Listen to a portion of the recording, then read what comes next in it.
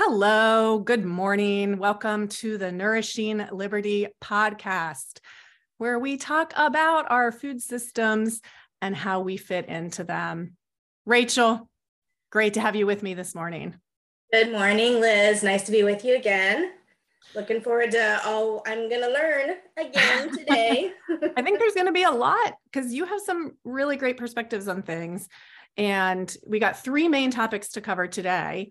We're going to talk a little bit about private membership associations. What are these? Why are they in the news, so to speak? And why are farmers talking about them?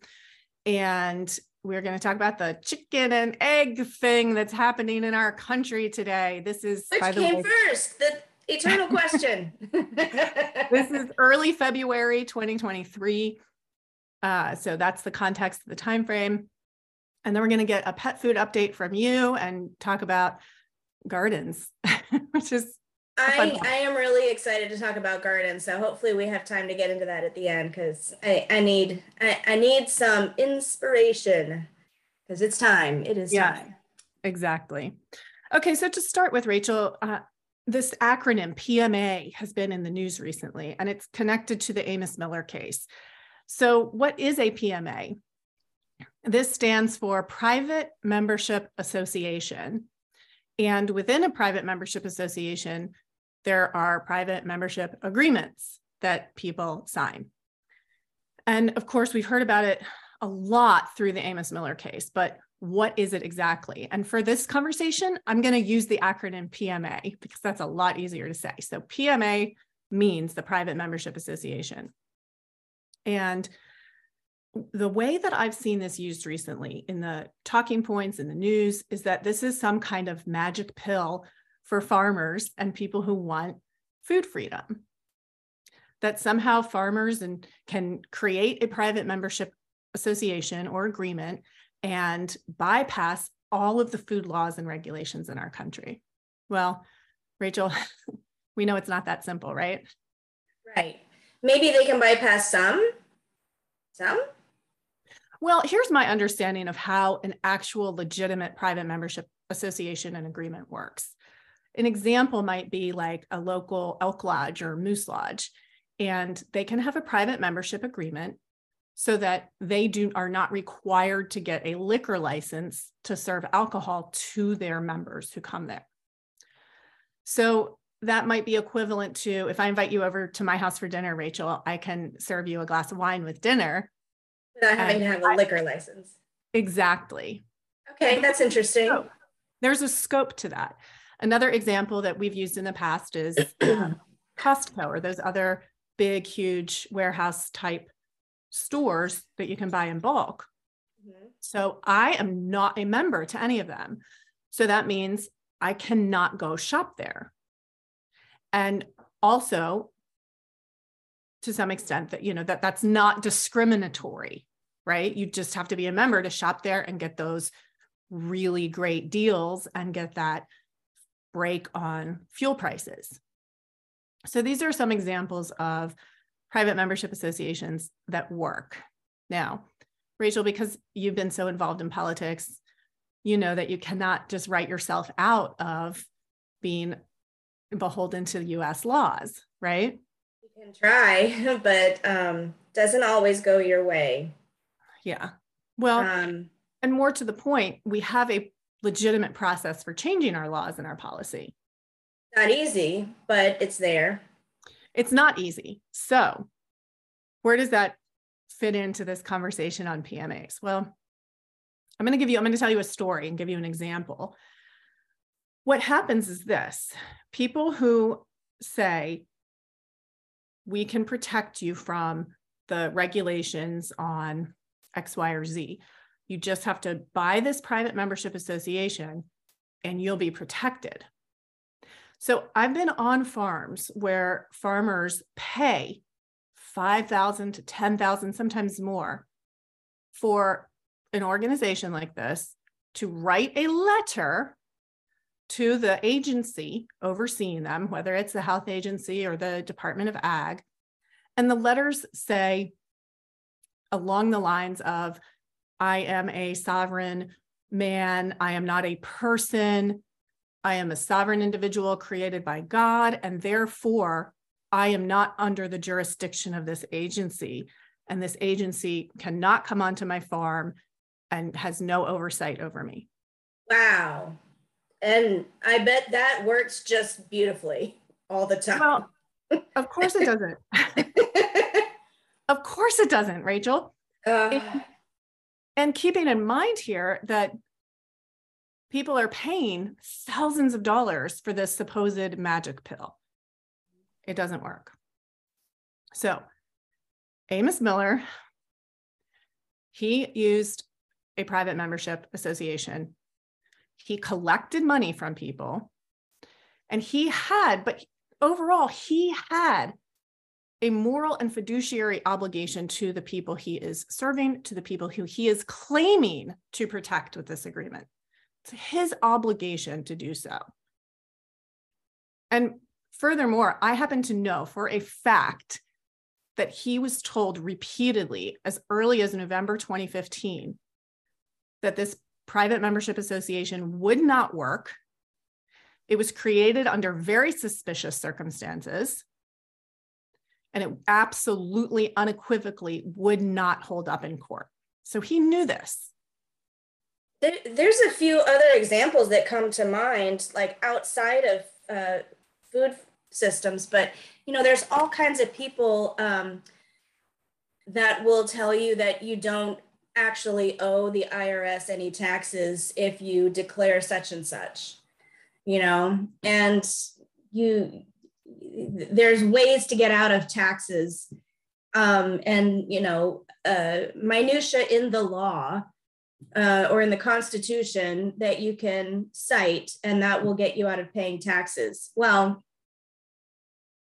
one such person who I don't know the details, but like Irwin Schiff, Peter Schiff's dad, died in prison for tax evasion and fraud and stuff. And maybe he was totally correct, but the IRS, they're the people with the jails and the guns. So, I mean, you might be like correct in your own mind, but does it actually work in reality? Irwin Schiff died in prison, which was very, very sad.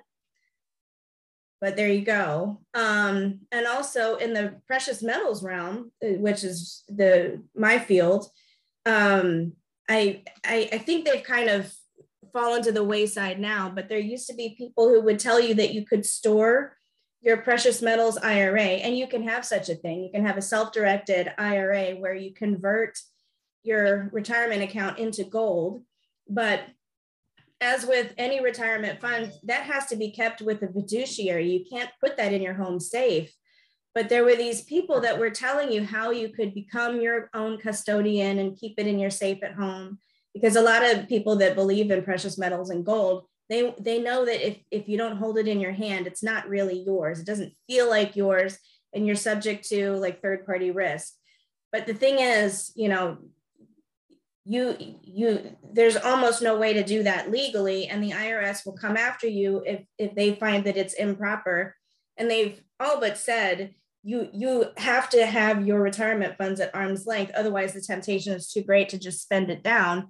And that's not what the retirement funds are for, like the arrangement and the tax benefits and everything. So yeah, there's problems with that kind of thing, and people will tell you what you want to hear, and you have to really be careful. Yeah. Absolutely, anyway, Rachel. No, I completely agree. And there's too many instances of a farmer writing one of these letters, for example, and I'm sure you can think of some of them too, and then not getting enforced immediately. And so they say, oh, look, it worked. Right. Because they might come after you. They might not come after you right away. Exactly. And, sometimes law enforcement, they will wait until you become more successful and you're a bigger orange to squeeze. Sometimes they'll do that. Just maybe it's a matter of they don't have time, or they have other things on their plate, or maybe they're doing it on purpose so they can take more from you when they do come after you. Wow. Yeah. I mean, all of those are legit possibilities. It's possible. I'm not saying that's what happens, but it seems like it in some cases. Well, absolutely. And looking at Amos's case in particular, he collected, knowing, being told unequivocally, and by legal minds, not just people like me, but legal minds, that this would not work. Had no legal basis whatsoever. He continued to collect money from people for this protection plan. And by his own admission, he's got 4,000 members. And at $35 to $50 per person, that is a huge chunk of change. That's $140,000. So where does that money go? He touts it as legal protection. Where does that money go? All right, that would have been more than enough at the beginning of his fiasco to pay to implement and set up a local on-farm slaughter facility, fully legalized. That is not the path he took. Okay. So you're absolutely right, Rachel. People need to be extremely cautious of this. And you know, we can always say there is no magic pill here, right? There is a road to go to change policy. Yes, it is difficult and it is time consuming, but there is a road that we are given to change policy. We are active participants in our government and in our governance. And that is the path we need to take. You have to be really careful listening to people who tell you, you know, nice stories like that you're outside of the jurisdiction of the USDA. You don't have to worry about the FDA, or you don't have to pay taxes, or, you know, all of these things that seem too good to be true. You just got to be really, really careful. Absolutely. I don't like the IRS any more than anyone else. But, you know, I pay them what they ask for, no more, no less, because I don't want them knocking on my door. You know, I pay the money to keep them away, and it's worth it. Well, discernment is very important. I mean, if we want to look at how to put it, Rachel, if we want our lives to go towards creating freer circumstances for the next generation, we have to use our discernment and see what's going to have the greatest impact, right? And one of the problems with what Amos is doing is, what kind of precedent does it set? Right? For everybody else. Whereas if we're able to change a policy or expand an exemption on the whole national level, or even on a state level, I mean, come on, we'll take those bites where we can get them. But if we're able to change a policy that says, now every farm doing X, Y, or Z has this level of exemption. We have it, for example, for chickens, right? Any farm, I believe the number is 20,000, any farm raising and processing fewer than 20,000 chickens per year is exempt from many of the regulations on the bigger processors. So yeah, so the point here is that we can take things that already exist like that and expand them, or we can create new ones that benefit everyone. But for an individual wealthy businessman to set up this precedent, or try to set up this precedent that, hey, pay thousands of dollars to this, it doesn't work, and it sends the wrong message. Right. Gotcha. Well, thanks for that explanation. That really makes sense. And it helps me relate it to other things that I know about. But yeah, that's new information to me. Yeah. PMAs. Be careful. Be very careful. Use extreme discernment in them. And absolutely 100% research and see if the people offering it to you are convicted felons for fraud. I mean, one of the, let's just say that's not entirely uncommon in that arena. Okay. Good to know. Wow. Discernment. Yeah. So on to, unfortunately, you may want it to be true, but it might not be true, and you need to be open to that possibility. Yeah. Yeah. And then find out, Rachel, I think it's so much like, often we want there to be a secret formula to wealth or a secret formula to the perfect body or perfect health. And there isn't. Yeah. It's just like those things. There's no secret formula. There's no magic pill. I'm sad. We have, I mean, Rachel, I think that, how to put it, going off on a tiny bit of a tangent here, like I love our country. I really do. I love the people here. And I love this geography and this geology that we have, right? I mean, there's so much beauty here. Now, I don't happen to agree with all of the rules, and I don't happen to agree with many of the things that happened throughout our history. You're right as an American to disagree. Yes. Yes. But that being said, what I have a voice in the process of changing things. We all have a voice in the process of changing things. And part of that happens in changing mindsets and changing the ideas that people hold together. Right. And it's happened so many times throughout our history. And it can happen again. So if we want to change the landscape of our foodscape, shall we say, that's where we start. Yeah. And it works. It really does. Because guess what? We got here by changing ideas. Yes. Yeah. Okay. So speaking of ideas and landscapes, chickens and eggs. Chickens and eggs. All right. We are in a very interesting time in chicken and egg history where egg prices have skyrocketed. Availability is scarce, shall we say. People are scrambling to find eggs. When they find them, the prices are a lot higher. And there's some interesting facts coming out around this. I'm sure you've seen some of them too. Yeah.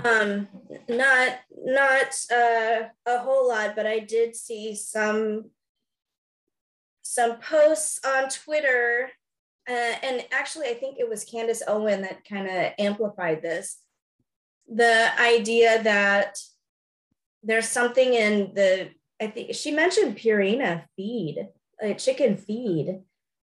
And somebody echoed it and said, when he started his hens on this Purina feed back in June, they stopped laying eggs altogether in July. And then he put them back on the local farmer's feed and they started laying again. And I thought that's really weird. That's really weird. That's, kind of perked up my ears. Is there something in like these big processed, mass produced feeds that for some reason would cause hens to stop laying eggs? Well, Rachel, I'm going to give my layperson, no pun intended, my layperson analysis of that or add additional facts to that. And this is multiple conversations with multiple farmers, doing additional research on top of that and kind of looking at big picture, the 40,000 foot view of, we've talked about this before, the vulnerability of our chicken and egg industry, but we'll touch on that again. So there are some brands of feed, and my understanding is that there are a couple things missing from that feed that were previously put in as supplementation. And so that is the protein L-lysine. Now, I want to extrapolate a little bit about L-lysine. So if you look up L-lysine, you'll see it as a supplement that humans can take that helps to combat herpes infections. Yeah, so here's how that works. Now we're going to get a little bit sciencey. So we have another protein called L-arginine, and viruses need that protein to replicate. Okay, L-lysine looks almost exactly like L-arginine to the virus. So if you increase your L-lysine, and by nature of increasing that, the ratios are different with L-arginine, but decrease L-arginine, you're tricking that virus. They're going for the wrong protein, and then they're not able to replicate. So as I was researching this, I'm fascinated to see that there's many, many tests done on this as a treatment for herpes infections in humans. Okay. And then recent studies have shown that it's a lot broader than that. It helped with coronavirus as well. And because the method of action is not unique to human biology, it's unique to virus biology, shall we say, then it's impactful no matter where it's located, right? But that L-lysine protein is essential for chickens for healthy egg production. Wow. Okay. Yeah. So taking that out supplementally, and then at the same time that L-lysine goes missing from these chicken feeds and egg production goes down, what did we see skyrocket? Bird flu, right? Yes. All these warnings about bird flu. Well, if the chicken feed is missing L-lysine, can that actually be surprising that we're going to see increased viral infections? That's an interesting possible mechanism. That's very interesting, Liz. Something to keep in mind. Well, I actually want to bring up one more point, Rachel. Yeah. So Marek's disease, we've talked about that before. And Marek's disease is, I'm going to say there are exceptions to this rule that are rare, but the exceptions make the rule, right? Okay. The U.S. egg production and chicken production, meat, chickens, layers, etc., depends upon the vaccine for Marek's disease. Marek's disease is a herpes virus. Yeah. So, all right, there's a couple places I want to go here. If Marek's disease is a herpes virus, and we know unequivocally that L-lysine helps protect against the replication of the herpes virus, what are you going to get more of if you have less L-lysine? Virus. Yeah, specifically that one. Furthermore, we're completely dependent on this vaccine. Like our layer industry and our whole chicken industry 100% relies on this, because for chickens, now there's no risk to human health, but for chickens, Marek's disease kills them. Yeah. The vaccine, as my understanding is, it does not keep them from getting it, does not keep the transmission from happening, but it does keep them from dying from it. Okay. Now, is all of our Marek's disease vaccine, here's a question, is it all made in, I don't know, China? See, I don't know the answer to that. A lot of our drugs are made in China, and this has been brought up before. We're very, very heavily dependent on China to make good drugs for us that are what they say they are. And if China decided one day that they didn't like us, well, it would be stupidly easy for them to just mess with our drug supply. Well, that's a question I'd like to ask, and I'd like to bring up is, Rachel, what would it look like if somebody who was not fond of us wanted to mess with our food security? Well, they wouldn't have to invade the country with tanks and guns and, I don't know, spy balloons.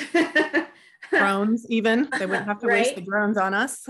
They don't have to shoot us. They can kill us in other ways. Well, it's a scary thought. Yeah.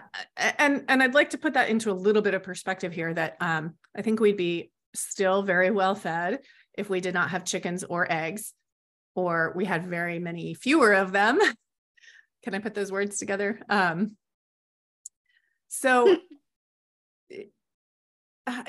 don't think that lack of egg production equals starvation. Right.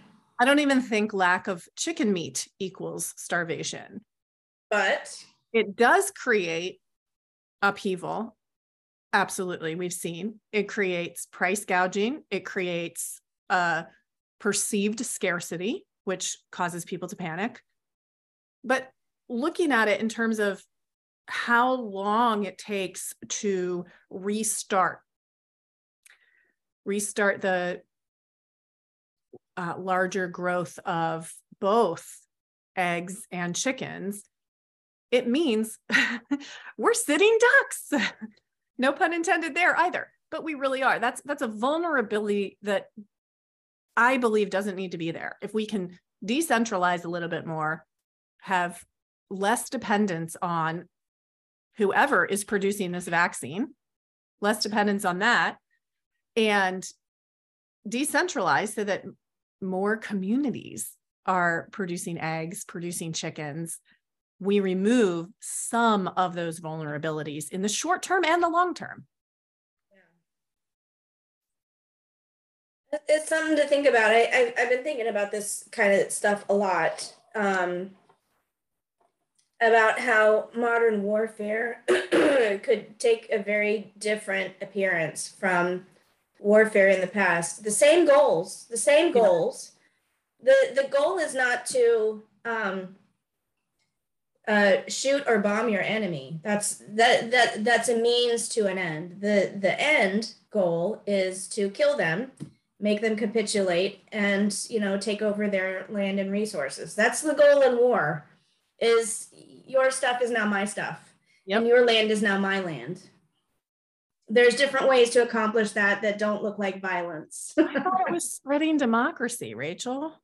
Oh yes.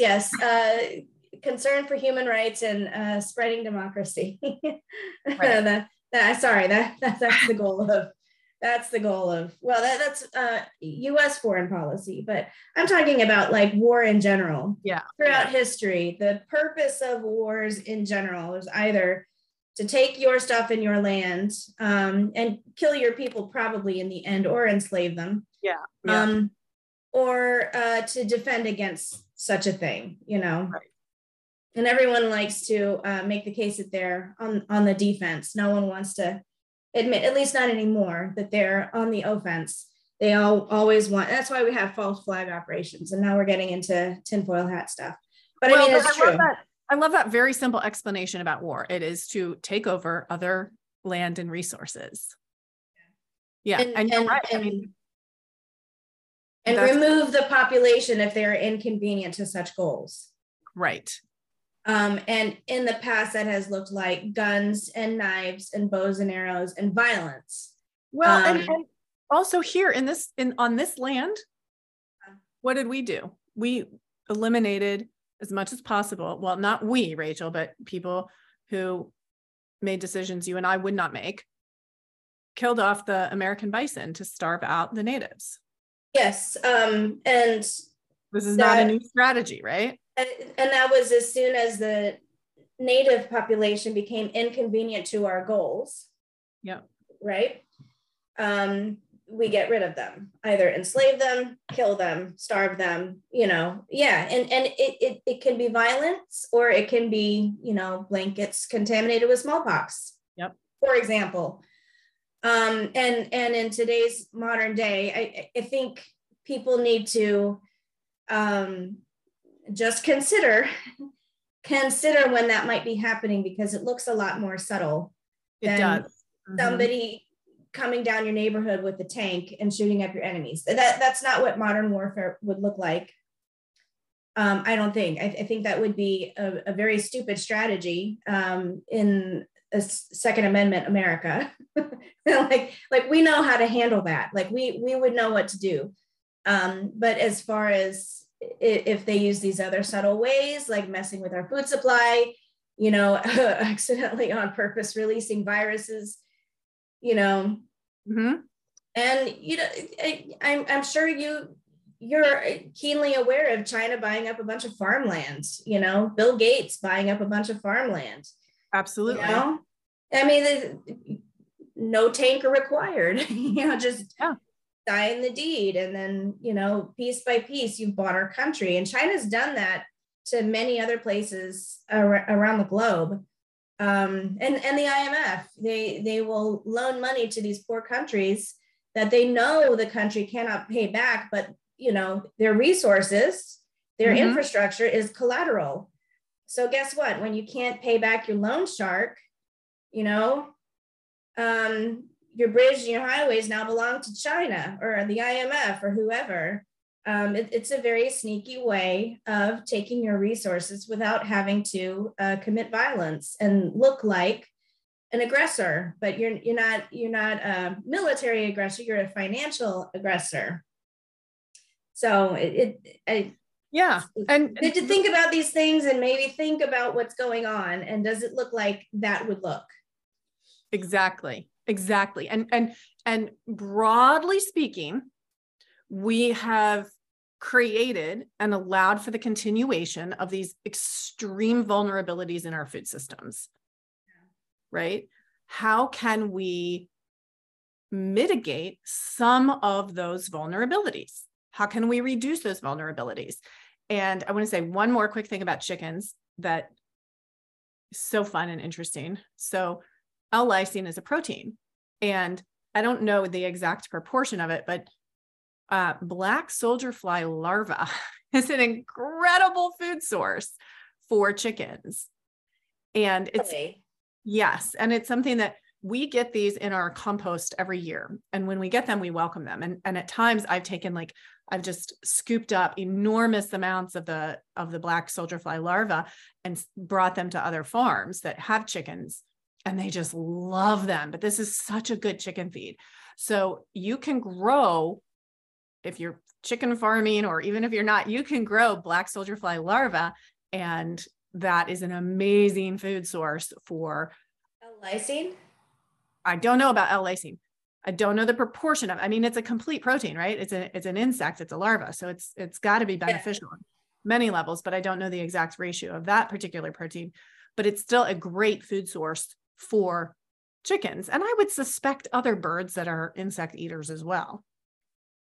I wonder, where can you get L-lysine? Like what's the natural source of it? Is what protein. It's a protein. So any protein? Well, I mean, definitely some of the legumes are higher in it. So soy is a really common protein in chicken feed, and it has high levels of L-lysine. And from talking to some farmers, they say that, especially on the local feed mills, right, where we're seeing that the people who are returning to local feed supplies are starting their chickens on that, the chickens are laying immediately. And some of the farmers I work with who use the local feed are saying that they get L-lysine gets added in supplement form. Right. Like in addition, on top of whatever is coming through in the normal protein, it gets added. Okay. And, you know, if you're a human, you can go and get like a bottle of L-lysine and take it supplementally. And that'll help fight viruses. That's interesting. Yeah. And it helps because the viruses confuse it with the L-arginine. Nice. Okay. Yeah. It's fascinating, right? There's all of these mechanisms that are natural when our ecosystems are there. They're there to support us. Mm-hmm. Just like the science that I learned about with zinc ionophores during the whole coronavirus thing. I learned why zinc is so good for your cold and your immune system, but it needs what's called an ionophore to get into your cells. So you can take all the zinc you want, but it's not absorbed very well without an ionophore to open the door. And there's 4 known ionophores: hydroxychloroquine, chloroquine, which is related to quinine. So you can get it in small quantities in tonic water. Ivermectin. There's another one I can't pronounce. What is it? And quercetin. Yes, quercetin. Yeah. And quercetin is extremely high in elderberries. So, you know, for many years, people talk about elderberry syrup and elderberries. By the way, always take elderberry as cooked syrup, not raw. It does many things to your digestive tract. But if you're taking the elderberry, which has long been touted as this immune booster. Well, that's why, because the zinc has quercetin. Yes, high levels of quercetin. And I want to say onions do too. I don't know. I'll double check on that one because I'm not sure. I think onions do too. Yeah, all of these coronavirus alternative treatments, they work well with other cold viruses too. Yep. So like for me during coronavirus, I never once, not even once, ever tested for COVID, not ever. But I'm quite certain that I had it at least a couple of times because of how my symptoms were.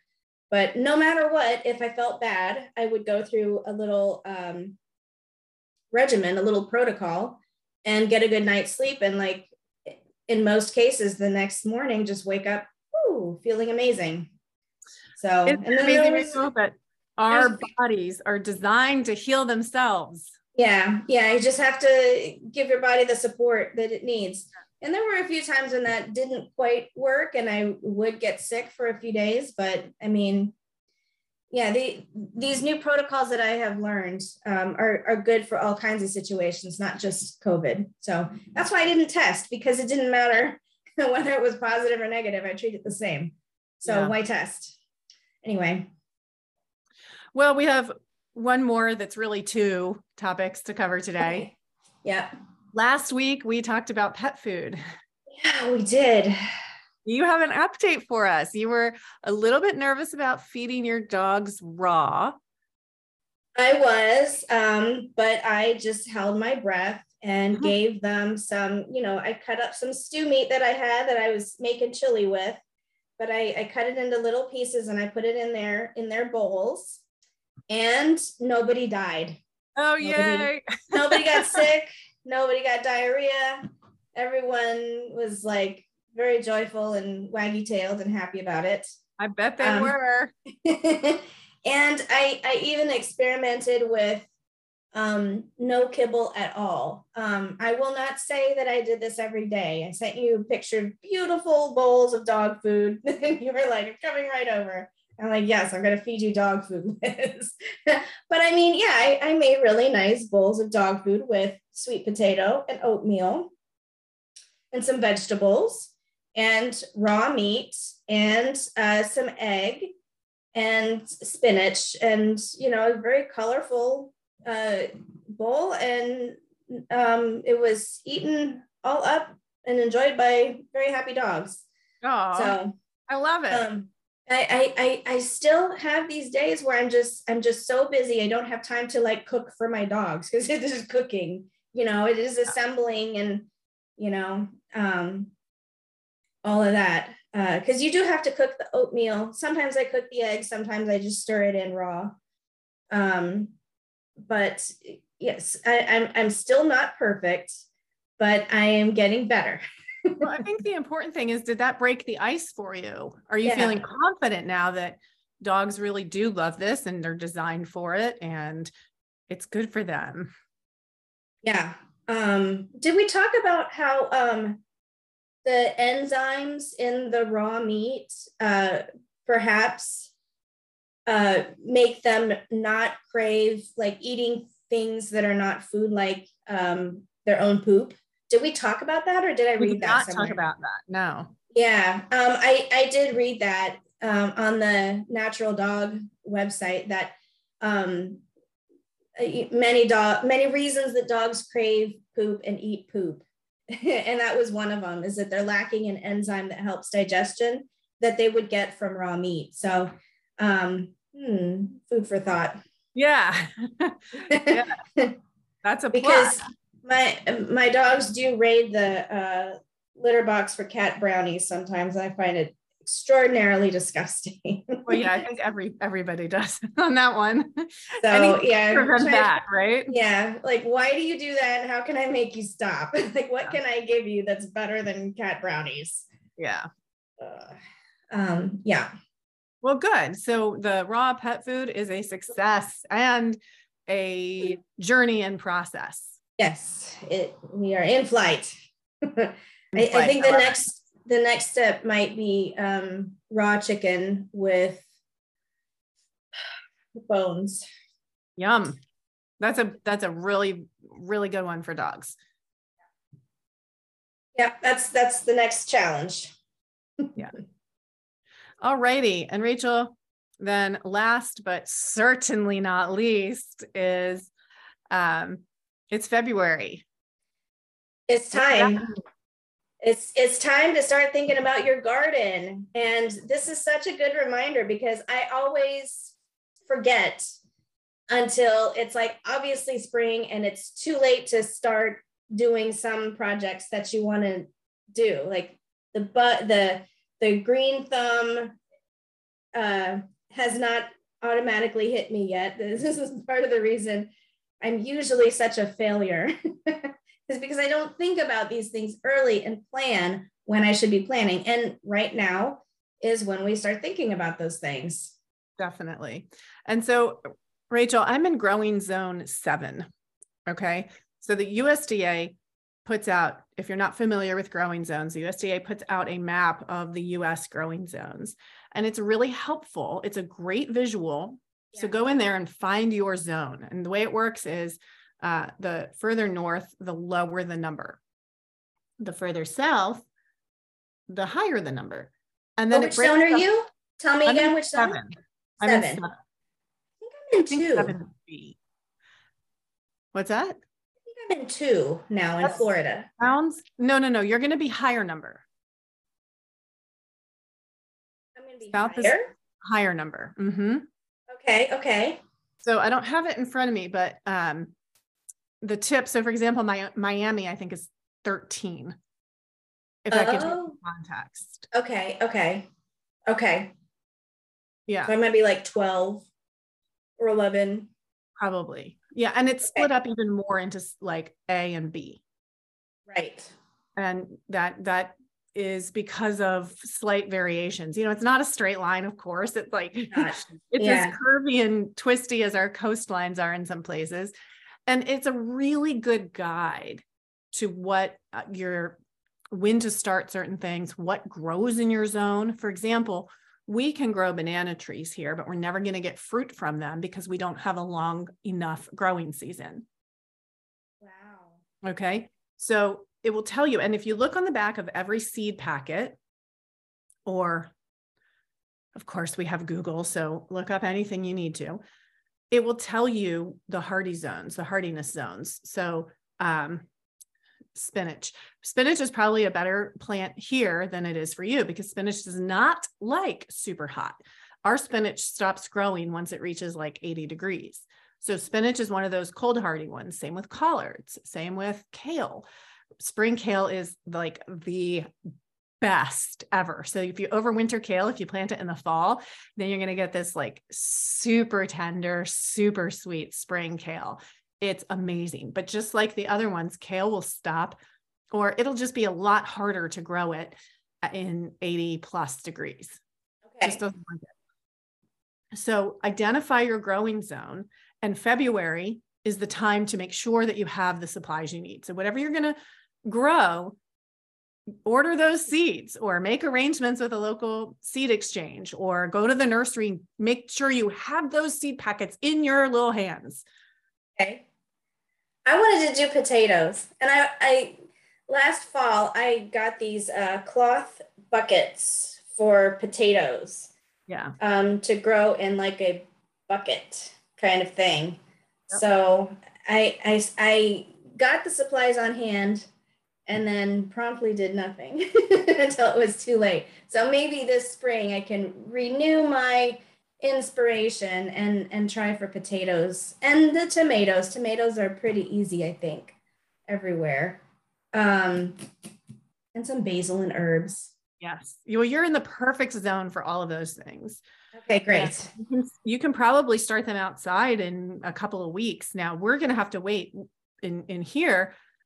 We have to start inside if we're going to start anywhere near now. Like what I like to do in this time frame, February and March, is this is kind of get all the seeds we're going to plant, figure out where things are going to go and grow, start making those arrangements, right? Mm-hmm. Potatoes will be one of the first things to go in, because here in our growing zone, we know potatoes go in St. Patrick's Day. Oh, okay. Nice little calendar demarcation. And I don't know how far in the growing zones that saying extends to. So here was what I had in mind to do for potatoes, is just to get some potatoes at the grocery store and maybe let them sit on the counter a little bit until they start to sprout the little knobby things. Yeah. And then like cut them so that each one of those knobby things goes in a spot. Yeah. Is that correct? Yeah, you could do that. Sometimes, I mean, I've heard that the concern is you really want to get seed potatoes to ensure that the potatoes are not diseased at all. However, if you're talking about growing in one container, I don't think that that's the biggest concern. You're not dependent on that quantity of potatoes for any reason. And if it ends up not growing, you're not out much. Right. Okay. Yeah. Yeah. But if you're a serious grower, of course, you got to get from seed potatoes, and to know that what kind you're getting. Yeah. Again, I don't think it matters if we're doing that in 1 or 2 or even 10 pots in our backyard. But once you get into selling, you got to know what it is you're growing. Mm-hmm. So yes, this is the time to plan and dream and envision and collect all these seeds and get your little markers that go in to tell you what you planted. I mean, I cannot tell you, Rachel, how many times I have not carefully marked things. I'm like, I'm going to remember that. Nope. No, you're not. No, you're not. No, you're not. And then also you want to make sure, I have done this in the past too. I've gotten little markers and I use Sharpie, so I'm not making that mistake, but it still fades off. Right. So find something that is a little bit better than like plastic or I don't even know what else they're making them from, but the wooden ones work really well. They're basically just popsicle sticks. I just write on it what it is and when we planted. Cool. Okay. This is good. This is good. And another option, of course, is always to connect with a local farm that is starting seeds in a greenhouse, for example, or they just have the starts. And so you buy like a little pot of whatever for $2 each, and you just plop it in the ground like that. You're going to get your production much sooner. Yes. And that's easier. I have tried to grow from seeds and it is not easy. Because some things don't sprout. Okay. Radishes. Plant radishes. You can plant radishes every 2 weeks for like at least a couple of seasons, and you're going to get rewarded. Okay. Yeah. All right. So fast. They're so easy. 1 seed equals 1 radish, unlike a tomato plant where you put in 1 seed and you're going to get a whole big vine that you're going to get hundreds of tomatoes from. Well, a few tomatoes, depending on the variety, but one radish seed equals 1 radish. So if you buy a whole bunch, you can plant literally every 2 weeks, and you're going to have a constant supply of radishes and radish greens. And those radish greens, you can saute, you can put them in a salad. They're so good. Okay. I never thought about eating radish greens. Yep. Sounds yummy. Yep. You saute them. They're a little bit sharp, a little bit bitter, but like so many other greens. Mm-hmm. Yeah. All right. So there you have it. That's the wrap up for today. Okay. That was very informative. Good. Yes, on your side too. It's good to know that these problems are not isolated to the food issues. They're not. I mean, yeah, incentive structures matter. And it doesn't take a conspiracy theory when the incentive structure is in place for certain outcomes. So it all makes sense. It doesn't require some grand global cabal. Right, exactly. Times. Yeah. Anyway. All right, so. Eat for Thank health. you, Liz. Know your neighbor and grow some food. Grow some food. It's that time of year. Yes. All right. All right. See you soon. Bye-bye.